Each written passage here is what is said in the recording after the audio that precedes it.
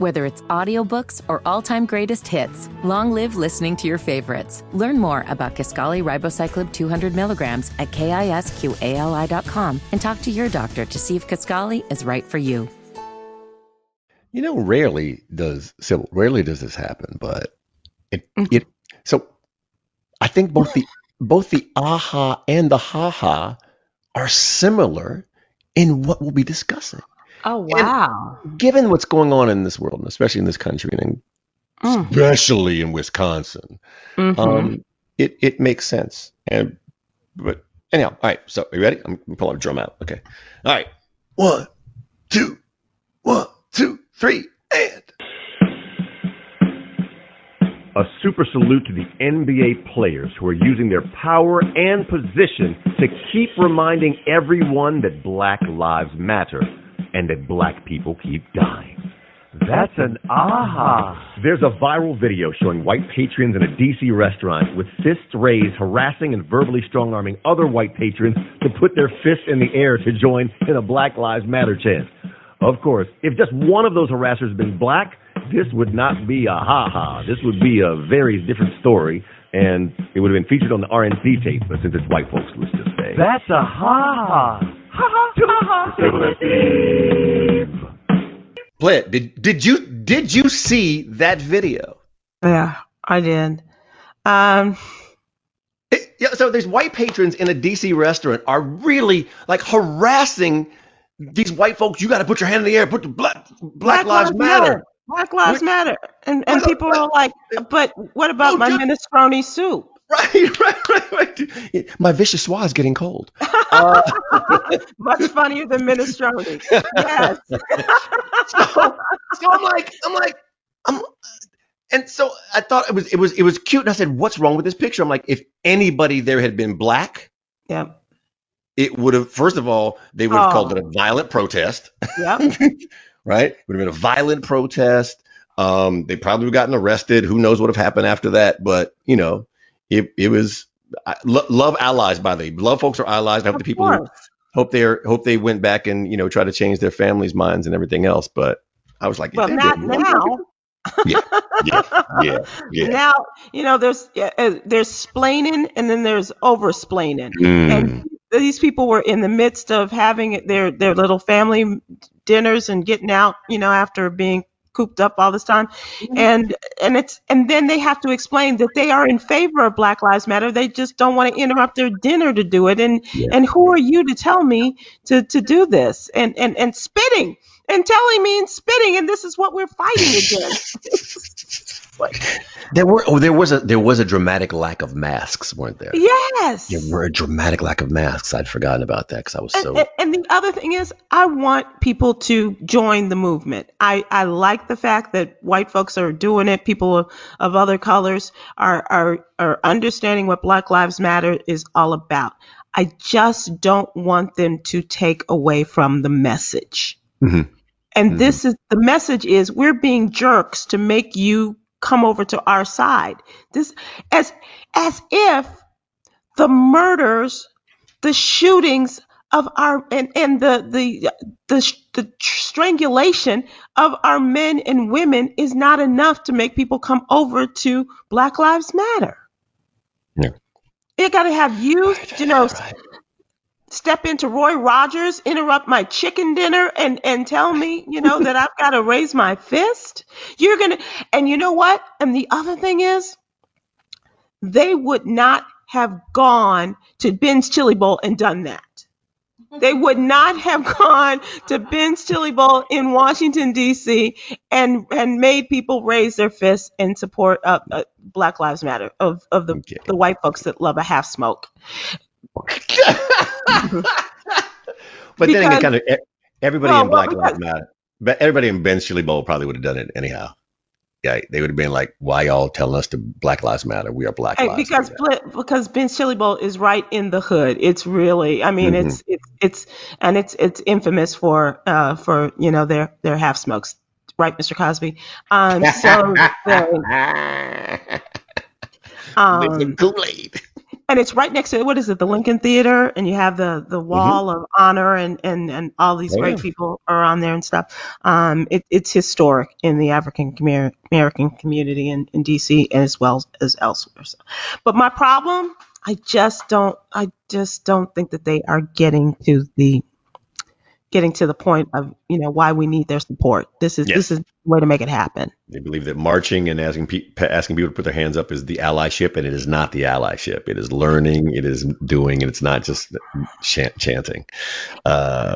So we've got other things to talk about in relation to Black Lives Matter, but I want you to talk about something else that is a once in a lifetime thing. It is so 180 degrees away from what we know as Sotheby's, the auction house.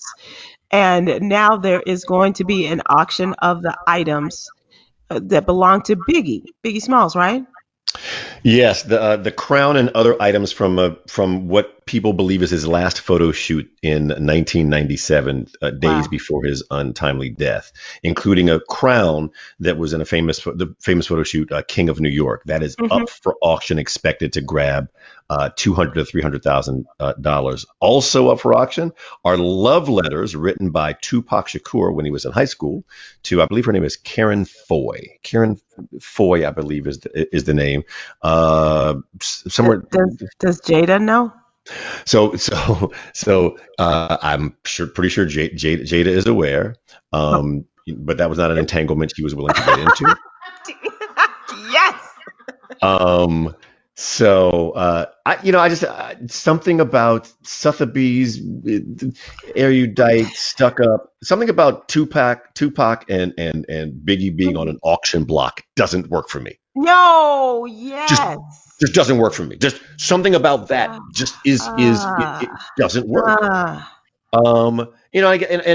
should probably look at it. So now, like other artifacts, and they still sell stuff from, the Victorian era and everything else. And that's what auctions are. So it's a cool thing that hip hop is, I hate to say risen to that level, but because that has implicit bias in it, but it's gotten to the level where it can be valuable. There could be items that are valuable at auction. I just don't like the idea of Tupac and Biggie on an auction block. That's it. I get that. And so if you were to reword it, what would you call it?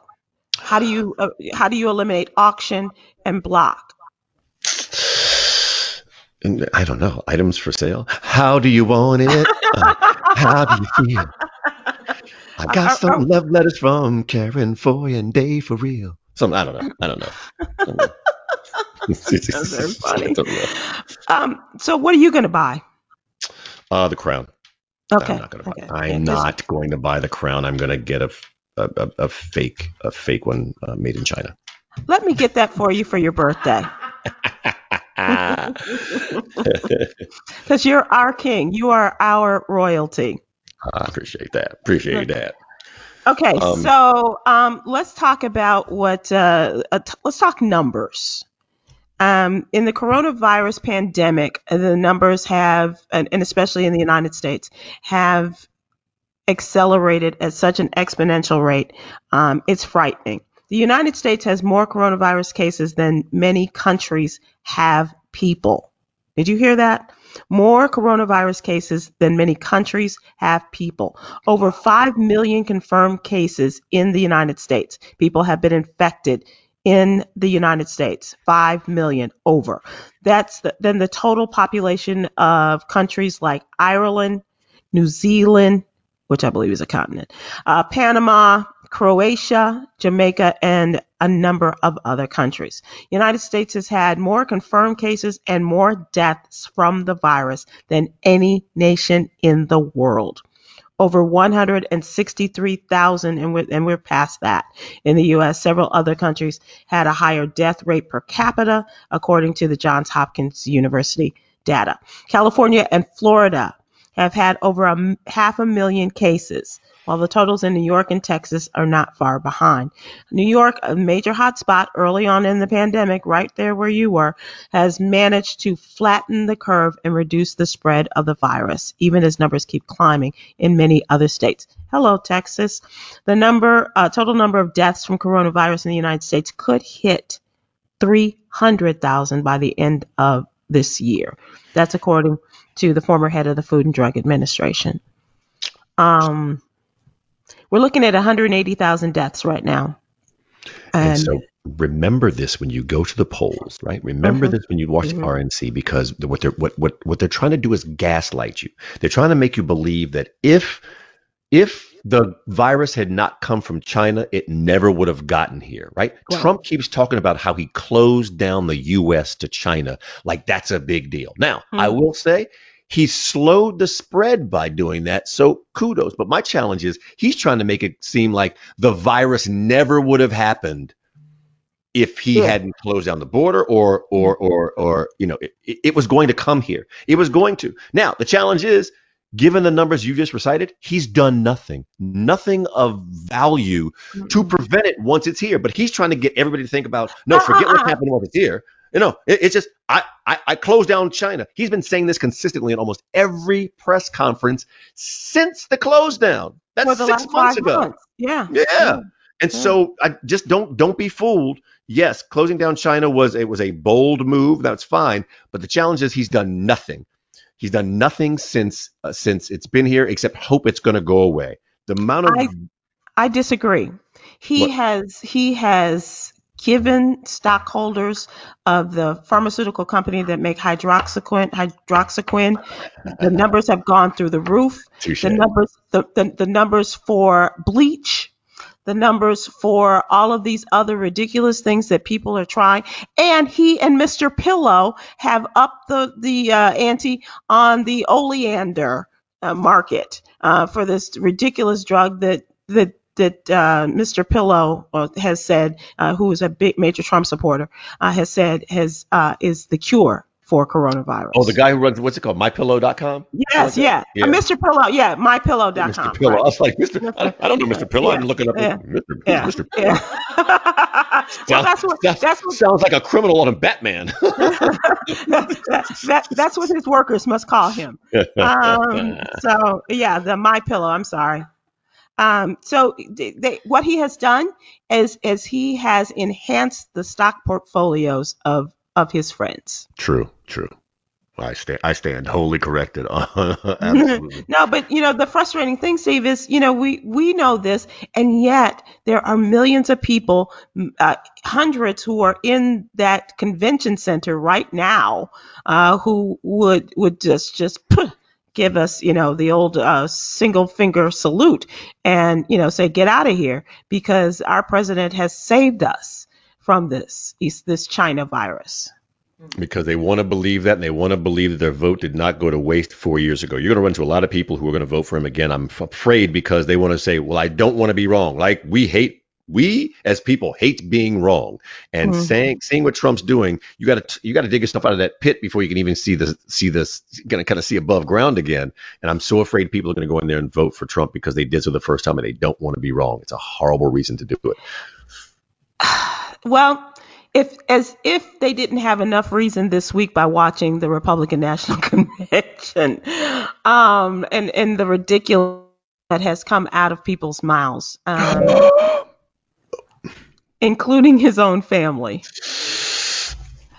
Wait, are you counting Melania as part of his family? Just want to make sure when you say that. You know what? I'm not sure she wants to be included in that. But yeah, three, as we're recording this, 3 of the 4 adult children have spoken thus far. I think his little angel, Ivanka, he's saving the best for last with her. But the production value of Melania's appearance, her speech from the Rose Garden, I thought was pretty good. And just for that. But here's the one thing that did come out of her speech. She is the only one to sympathize and empathize, even if it's just words, but sympathize and empathize with the people who have been affected by the coronavirus. Mm-hmm. You have not heard that at all.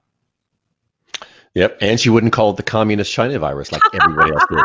She wouldn't do it. Right, she was like coronavirus. I think she called it coronavirus. Everybody else called it the communist China virus. Yep. But so.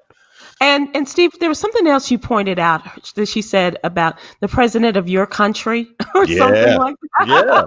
He said the president of your country. I'm like, hold, player. You telling me, oh. Now we get to how you really feel. Something about like something like, and how much I love your country. Like, no, you're an American citizen. You just talk about how you go vote. Exactly. So. Yeah, look, let's be honest about this. This speech that Melania gave last night was just so she could get more paid in the divorce decree. Let's be clear. That was because she's gone back. You're right. Mm-hmm. Yeah. This was all about like, look, Melania, I really love you to speak on the speaker.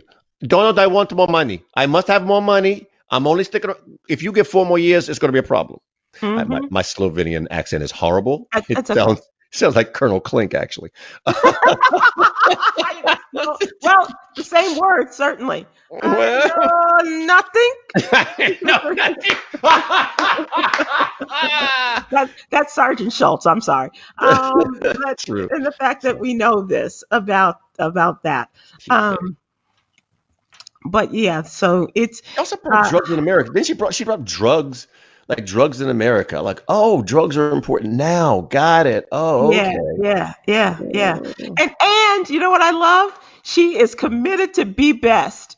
She is committed to the one of the most ridiculous titles for a program, Be Best.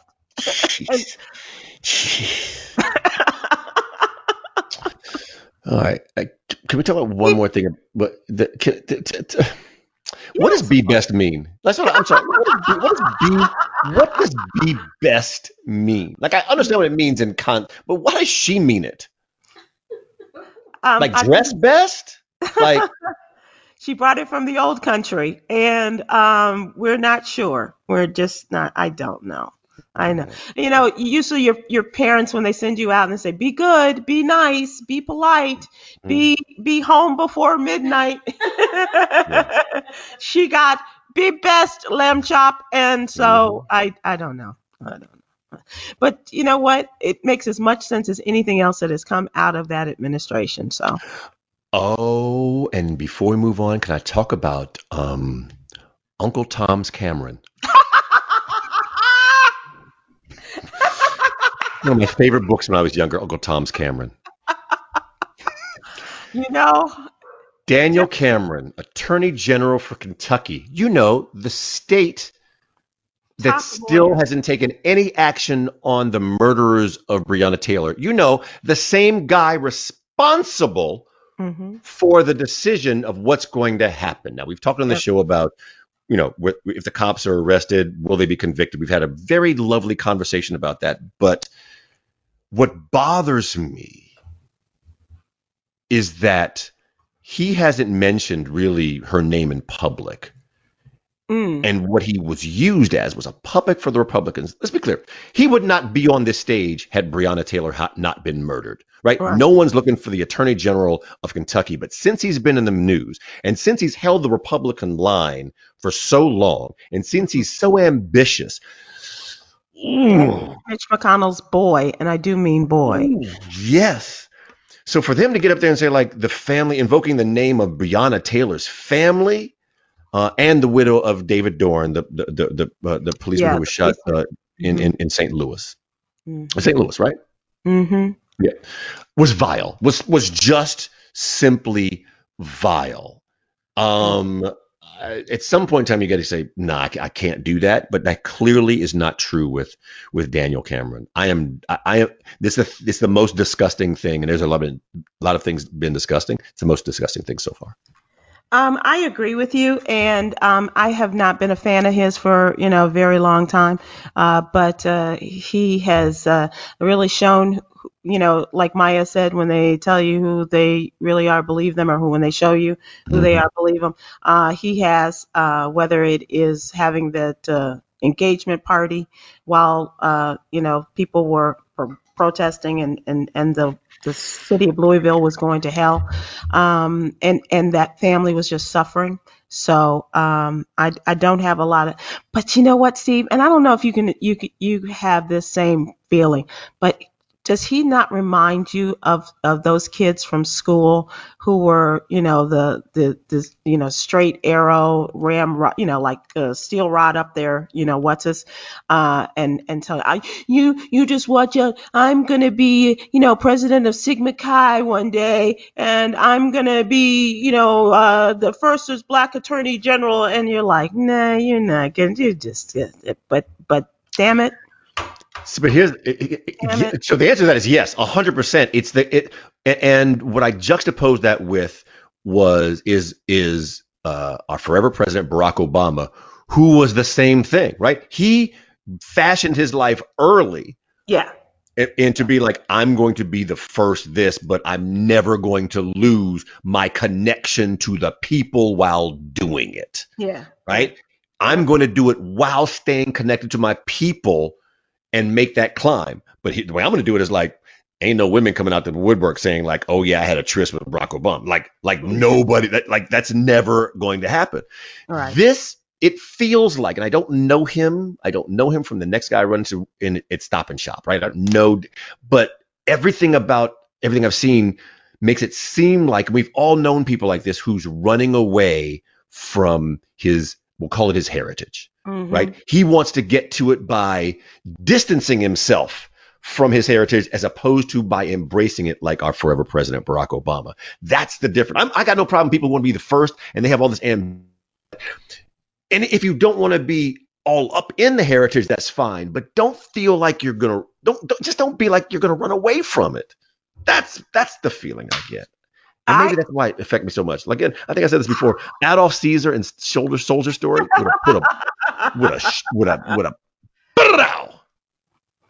You know what? Adolf Caesar's great granddaughter could do that with this little guy. But here's how he could have even just gotten a little bit of a love connection or at least a mental connection with me, like that, listening to his speech last night. If he had said, my parents owned a barbecue shop on the south side of Louisville. I know, and so they own a coffee shop because everybody wants coffee. And it's like, dude, oh dear God, stop it.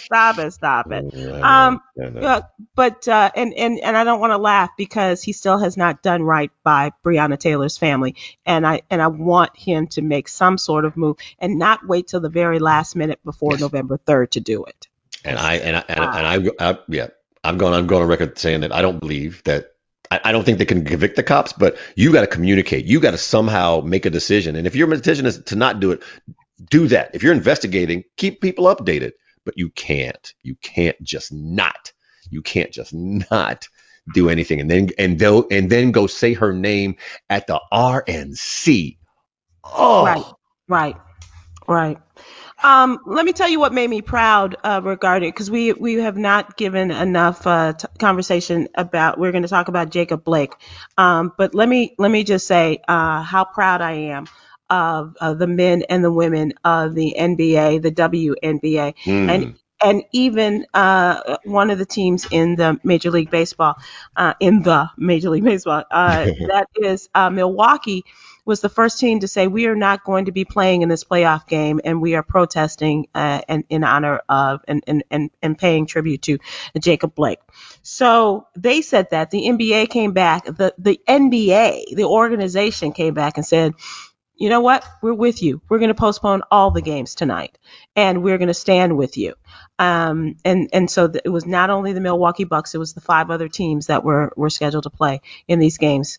And then Major League Baseball, the Milwaukee Brewers said, you know what? We stand with you as well. And all along, as changes have come about in the NBA, as far as Black Lives Matter and all of these things, the WNBA has been moving at a fast pace to take a stand and tell us and to talk about the injustices that are being wreaked upon our people. And all of this is the result of a shooting that took place this weekend in which a 29-year-old man was called to break up a fight between 2 women.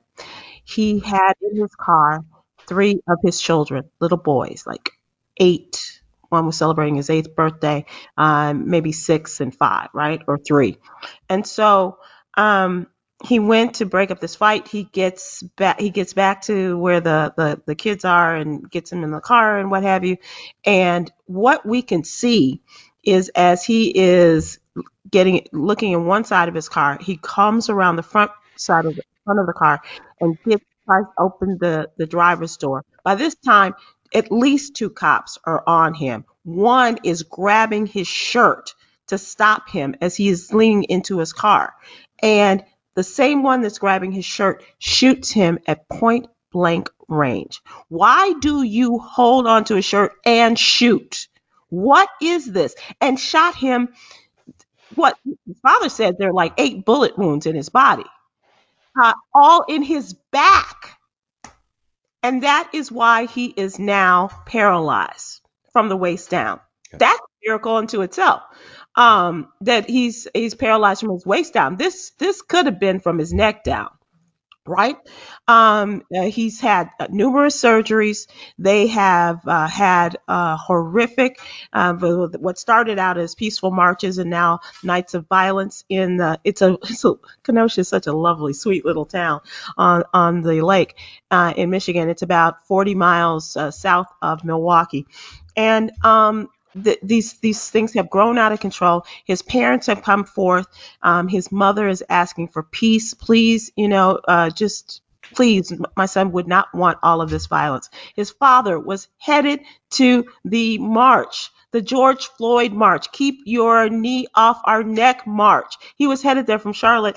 He had to divert his trip to come and see about his son. They share the same name. They're both Jacob Blake. Now, last night, another night of violence, and now white militia members are getting involved. They're going to protect the property along with the police. They stand lockstep with the police. And one man especially with a semi-automatic rifle goes after people in Kenosha, and 2 people are killed, 1 is wounded. And one of the young men has been identified as white, who has just been, say he is the total. When you think of peace and love, there's this young man who was killed. And the kicker to all of this is that this militia kid is a 17-year-old white boy from North Illinois. And wait, no, that's not the kicker. When the black people and the protesters were trying to tell them about the kid that got away, the police stopped them to get their identification because they were black. And they let this white boy get away. Just get away. Look,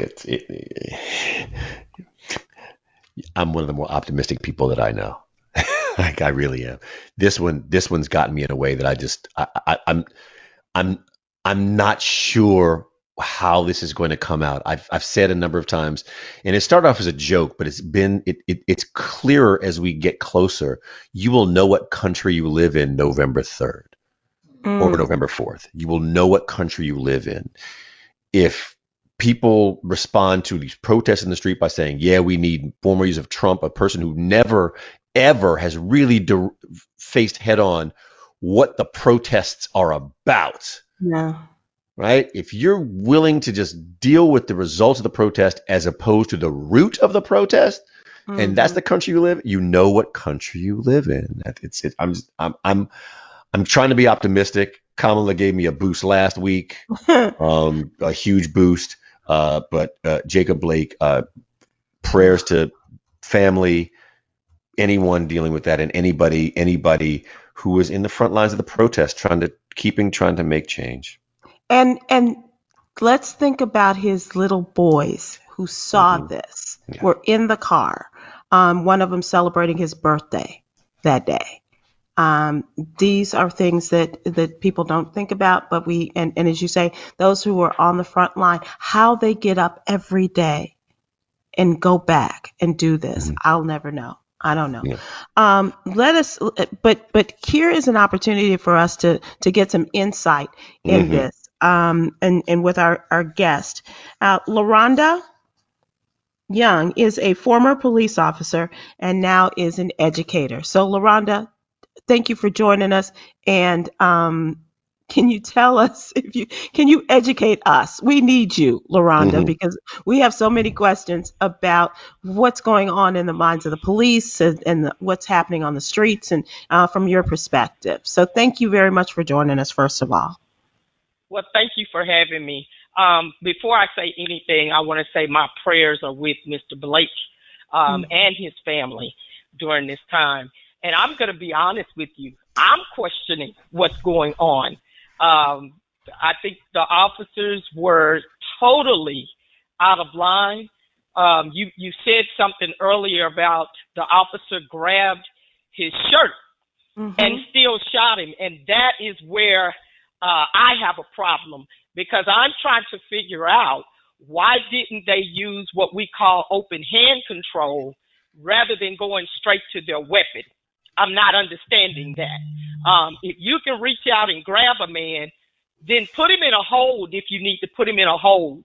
But to take your gun out and walking behind him with his gun, I mean, they walked behind him for a few steps, pointing their weapon at him. When a person is walking away, they are no longer a threat.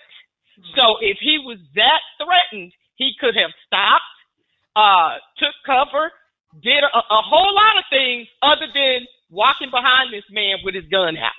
So there were many things that could have happened or ways that he could have handled that without shooting this man.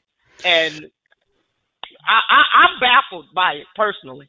So do you think it was because I've looked at this and I've had lots of arguments with people around this, because I always want to give everybody the benefit of the doubt, including police officers. And the only way that I could see this was possibility because the video turns on after this already altercation.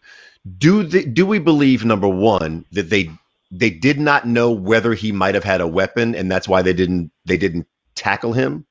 And two, once he opened the door of the car, I'd like to know what would have gone through your mind once he goes to the car, obviously ignoring orders or ignoring what the police are saying, and reaches in a car. I would love to know what your thought is, especially behind that. Okay, well, let's back up because, like you said, he basically was telling him to stop, and he was refusing to stop. If he did not know if he had a weapon, he could have, again, gotten a little more forceful with his commands. There were three of them, if I'm correct. Am I correct? Yes. Were there three officers? Because I saw three officers in that video. Right. So if there were three officers, even if you don't know whether or not he has a weapon, you don't see a weapon on him. So at that point, you're always going to be a little heightened when it's a domestic violence case like this was, and you're going to ask him to stop. And if he doesn't, you've got three officers there. You're still going to use open hand control, or they could have went with the taser. Now, I read somewhere, and I'm not sure, correct me if I'm wrong, that they attempted to tase him and it didn't work. Is that correct? Yes. Yes, ma'am. Okay. So they attempted to tase him. It did not work. At that point, they still did not see a weapon. He did not reach for a weapon. So if he's not reaching, in my mind, he probably doesn't have a weapon, because I've already tased him and it's not working. He hasn't reached for anything, because if you tase someone and it doesn't work, he's either going to reach for what he has or he's going to attack you. He did neither one of those. He continues to walk away. They still should have used open hand control methods at that point. Now, when he got to the vehicle and he refused to stop and he opened that door, yes, I would have wondered if he had a gun in that car. Yes, I would have. But the fact that there were three of us, well, at that point, I can't shoot because I haven't seen a weapon yet. We're not shooting at the man. We're going to either back off and take cover, or somebody else could get in their car and follow him if he gets in it and takes off.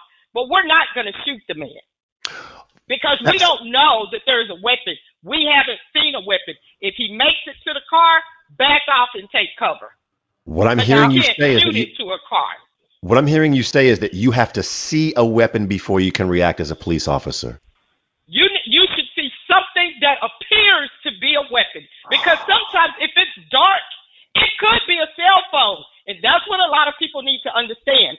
At nighttime, officers can't tell if that phone is a weapon, so don't pull out your phone quick when you're in a heightened situation with police officers, because if you pull out that phone and it appears to be a weapon, they may just shoot you and be justified because they can't tell whether that phone is a weapon or not.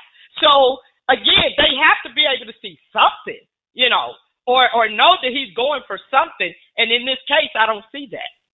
LaRonda Young is our guest here from Ha-Ha's to Ahas with Sybil Wilson, Stephen Hill, and LaRonda is a former police officer. She's been, you were a police officer for 12 years, I believe, is what they're telling us. And so let me just say this, LaRonda, just as a news update, the Department of Justice and some other information given out on Wednesday identified the police officer who shot Jacob Blake. It's taken them 4 days of protest to do that. The Department of Justice also announced several other details, including the fact that Blake had a knife and the others first used a stun gun on him. They say during the incident, the Department of Justice in a statement said that it did not indicate why they attempted to stun him. However, the taser was not successful in stopping him. They also have said that Jacob admitted that he had a knife during the investigation, and agents recovered a knife from the driver's side floorboard of his car, but no other weapons were found.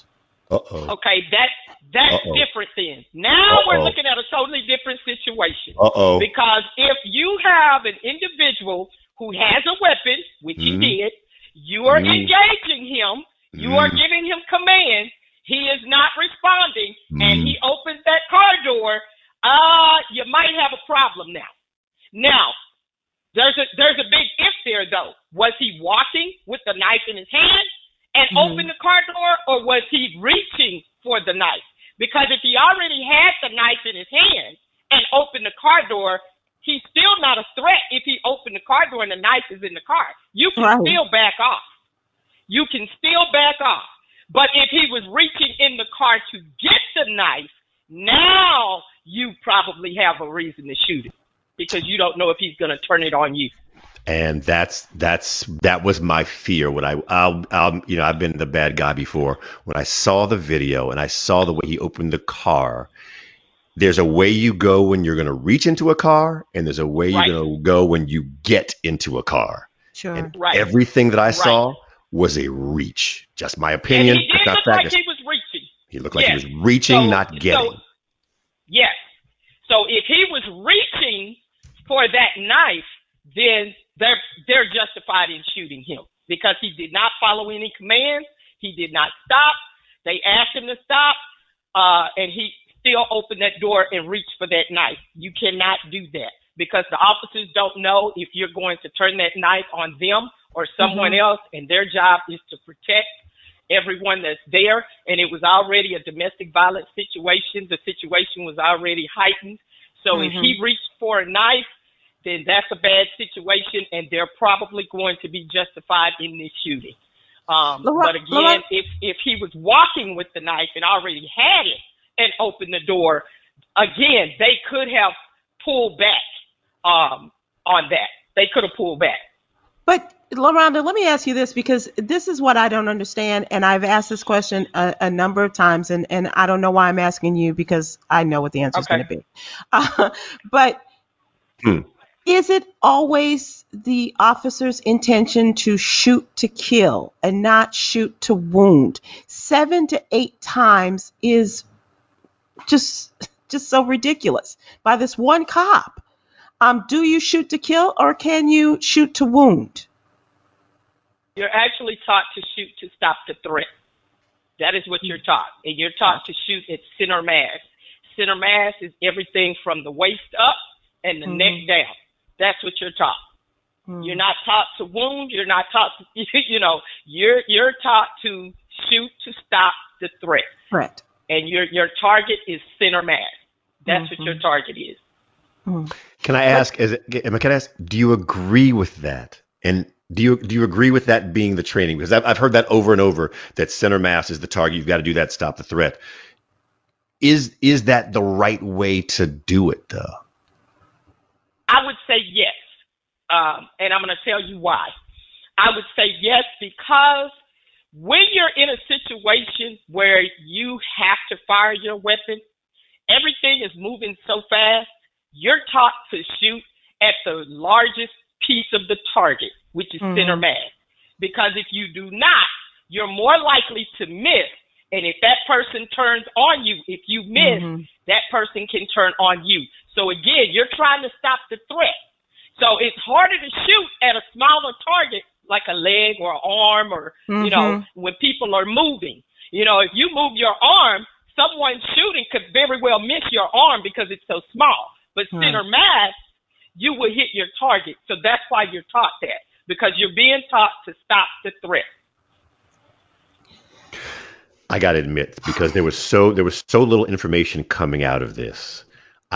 This is kind of like the biggest. It was my biggest fear is that look, 7 to 8 shots is excessive. I'm sorry.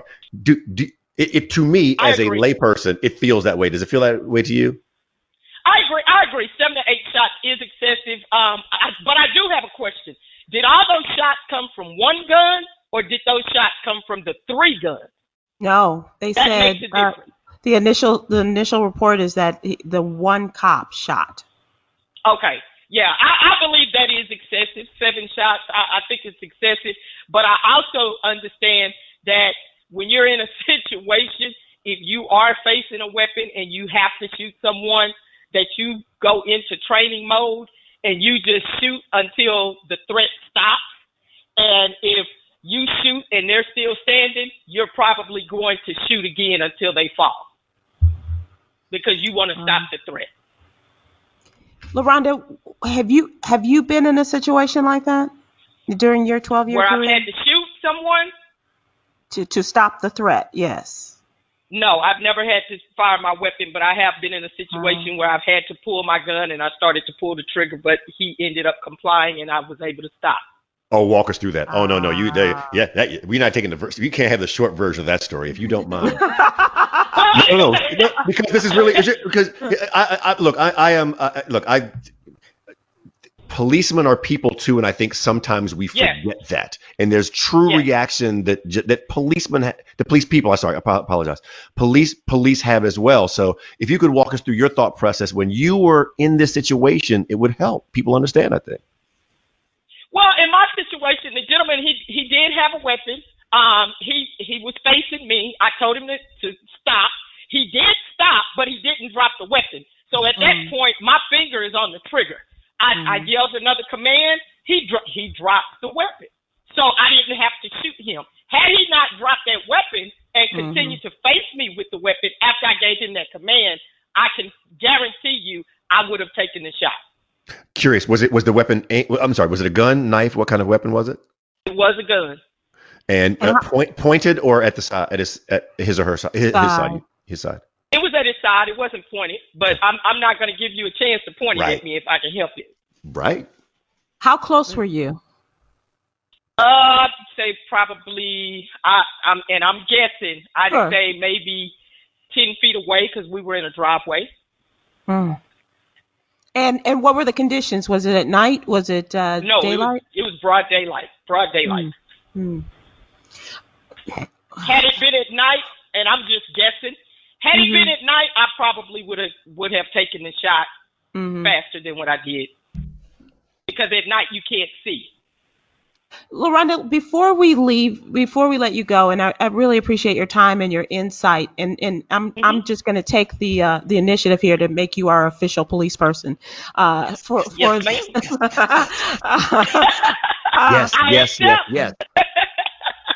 What would you like to leave with people who are listening today about this process, about the whole? Because here's the other thing.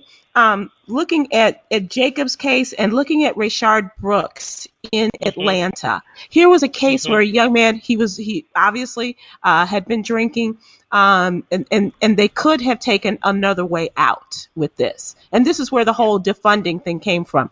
What would you like people to know about the thought process, or anything that we may have not given you the opportunity to say to people as we are going through yet another shooting? Yeah. Well, first of all, let me say that I am totally 100% against police brutality. Let me say that. And I have been very vocal over the years about police brutality and a lot of these killings that shouldn't have happened. One in particular, Tatiana Jefferson, here in my hometown in Fort Worth, Texas. Yes, ma'am. So I want to say that first.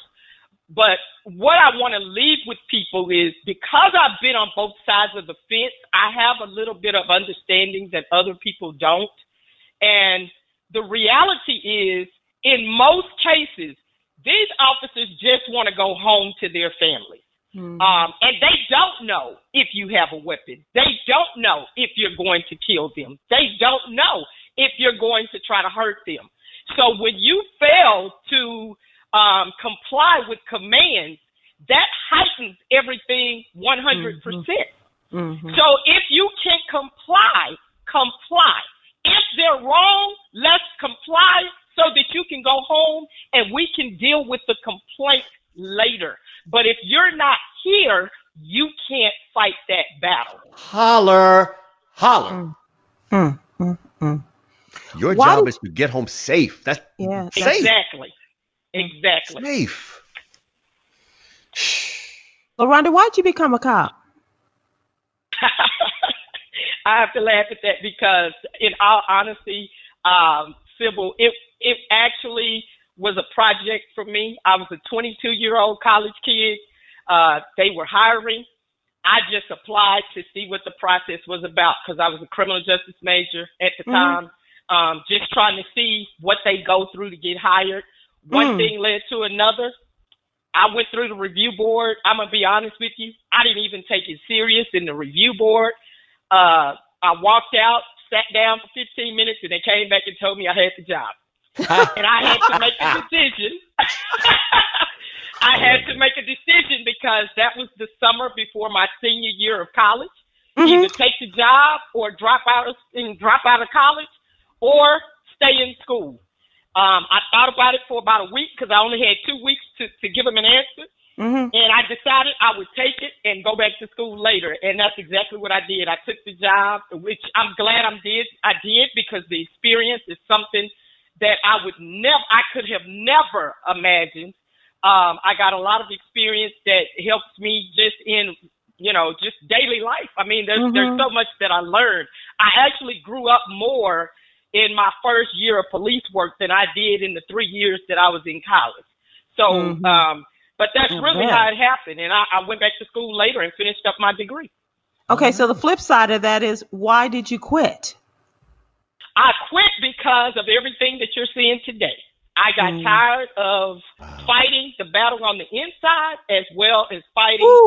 Let me say this. As a black officer, it is a balancing act because not only are you fighting on the inside, but then you're fighting your own people because they're thinking of you as a sellout and seeing you as a sellout when you're saying, no, I'm on the inside fighting battles that you don't even know about. If I wasn't doing what I was doing in this uniform every day when I walk in that office and have to check someone for saying the wrong thing or stopping someone that they shouldn't have stopped, it would be much worse than what you see today. So I just decided, and I knew when I got the job, I didn't want to do it until I retired. My goal was to do 5 years and get out, which ended up being 12 and a half. But I ended up leaving. I got tired of it. I ended up leaving. And later on went into education, which is what I'm doing now. But I still have my foot in the door with law enforcement because now I'm teaching the community basically how to deal with law enforcement. Wow. Wow. Yeah. Oh, what a story. I feel a movie coming on. So yeah, I mean, I work with local law enforcement now to put things together to bridge that gap between the community and police. So that's kind of my goal. I want to bridge that gap. But police departments have got to take responsibility, and they have got to hold their officers accountable. And I'll never stop saying that. They have got to hold them accountable. When they're wrong, be transparent, say they're wrong, and give them the discipline that goes with the crime. Oh, and please, allow From Ha-Has to Ahas to be a mouthpiece and amplifier for that message. Your number's burned into our Rolodex now. We understand police are people, right? And so, the split moment decisions, but also part of a challenging, system that it's great to hear people like you are working hard to call out and change. So fantastic. Yeah, take our calls again, LaRonda, and don't make us have to hunt you down, okay? I'm just saying. I won't. I'm here for you. Whatever you need. LaRonda Young, you are delightful, and you are quite a woman. We thank you so much for your time and for your instruction. You really are an educator, and you've given us quite an education today. Thank you so much. Thank you for having me. Woo! Oh, she coming back. She gonna be back. She gonna be back. She shouldn't have said that. I will say she shouldn't have said whatever you need me to do, because whenever a woman says that to you, it's a wrap. Okay, that's not where I was going. That's not where I was going. That's not where I was going. But I do like somebody who can pull out a weapon, though. I ain't gonna lie. I know that's right. Yeah. And she comes with her own handcuffs. Yeah. Oh, sucky now. They don't have red fur around them like mine do. Listen, I know. What I really need to do is put out a hit. Well, it's an international case now. I really need to put out a hit on Tory Lanez. I need to bust a cap in Tory Lanez ass. I think he's a great performer. Enjoyed quarantine radio, but he's canceled. Now, I'm not part of cancel culture. I'm not. Right. I'm not a canceled dude. I am not a canceled dude. Tory Lanez canceled. Tory Lanez. Tory Lanez. So Meg Thee Stallion, one of the greatest one of the coolest artists to come along in the last while, from Houston, Texas. Houston's own Meg Thee Stallion, who was all about women empowerment. She is currently one half of the duo in what is clearly our producer Chica's favorite song. Can we get her to say what's the name of the song again, Chica? I can't remember the name. What's it called? What is the song, Chica? What's the name of Chica? What's the name of the song? What? And that stands for what? What does it stand for? Oh, wait. I think this additional year on her is maybe. Chica? Ooh. Did she didn't say it? I can't hear. No, she didn't say it. Oh, all right, fair enough. All right, last week when she was 1 year younger, she was fine, but today's the birthday, so whatever. Anyhow, point being, Meg Thee Stallion, in a party somewhere in Hollywood Hills, somehow there's a Jenner involved, and she has accused Tory Lanez of shooting her in the feet as she tried to get out of the car to leave the vehicle.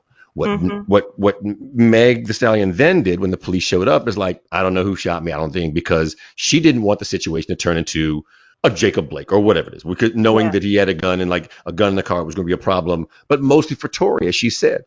And then Tory kind of turned on her on social media, and so finally Meg's like, I wasn't going to say anything, but you shot me. The protection of black women is for real, people. I'm like, I know. The protection of black women is for real, and anybody who's going to come do something like that just deserves to be canceled. You're gonna shoot somebody coming out of the car? Why are you gonna shoot a woman who's leaving your vehicle? I don't care. Alcohol, drugs, I don't care. I'm not saying that's it, but I don't care. We've got to be active in protecting our black women. Full stop at all points in time. And the only good thing to come out of this is people. A lot of people, including T.I., Bun B, Houston's another person from Houston, coming out and talking about like F Tory Lanez, and I join that cacophony of people saying like but while saying F Tory Lanez, it's like protect our black women as well. So super salute to Meg Thee Stallion, who really tried to protect a black man right? And in that, anyhow. So that's it. Well, thank you for that, and I think that that is commendable to you and to the others that have stepped up and recognize about the protective nature. And so I thank you and for something very well said. I appreciate that. Absolutely. How you doing in this COVID thing? Just as we wrap up, you still good? You know what? You know what else starts with a C besides COVID? Chica, who's got a birthday today. Chica, our producer, who's got a birthday today. Oh, I'm sorry. I don't want to devoid you. I'm doing fine. COVID's fine. I'm fine.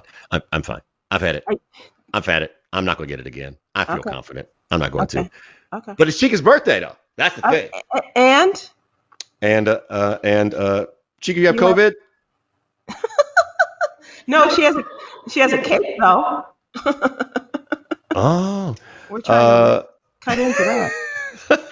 No, just to thanks. Look. The awesome and talented Chica has been here every week. Very Mr. Spock like. Sometimes she wants to tear our necks off, but she acts like Mr. Spock like. And that's okay. We'll just come back in an hour and a half when you finish getting your mustache waxed, Stephen. That's perfectly fine. Oh, she didn't say that to me, huh? No issue. No issue. So much appreciated her work here, and I hope if we can ever say good night, she'll have a good time and have a great time on wherever she plans on going. We're not going to pry, but I bet you wherever she's going is going to involve hearing that Cardi B Meg Thee Stallion song. I bet you. And borrow some handcuffs from policewoman LaRonda. I'm hoping. I am really, really hoping. Go, Chica. It's your birthday. Go, Chica. It's your birthday. One time for the birthday girl. Two times for the birthday girl. Three times for the birthday girl. 4 times for the birthday. And with that, ladies and gentlemen. It's your birthday. It's your birthday. Bury me inside the Louis store. Woo! Yes. Right. I'm trying to do all the things that might be in her age demo that she might recognize. I believe I did a wonderful job. I ain't gonna lie to you. I do too. Chica, what do you like? You like what? How old are you? Like 20, 15, 16, 20, 22? 22. Hello? Yo, she's answering. She's so reticent to say this, like she was reticent to say what WAP stands for. Right? Those are in the two same category. Like I'm not saying how old I am, and I'm not saying I'm 31. Oh. And so what does WAP stand for? Stands for wet ass pussy, because all y'all Oh dear God.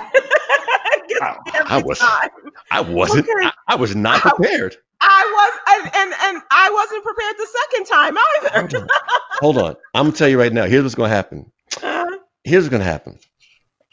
We're gonna play this back.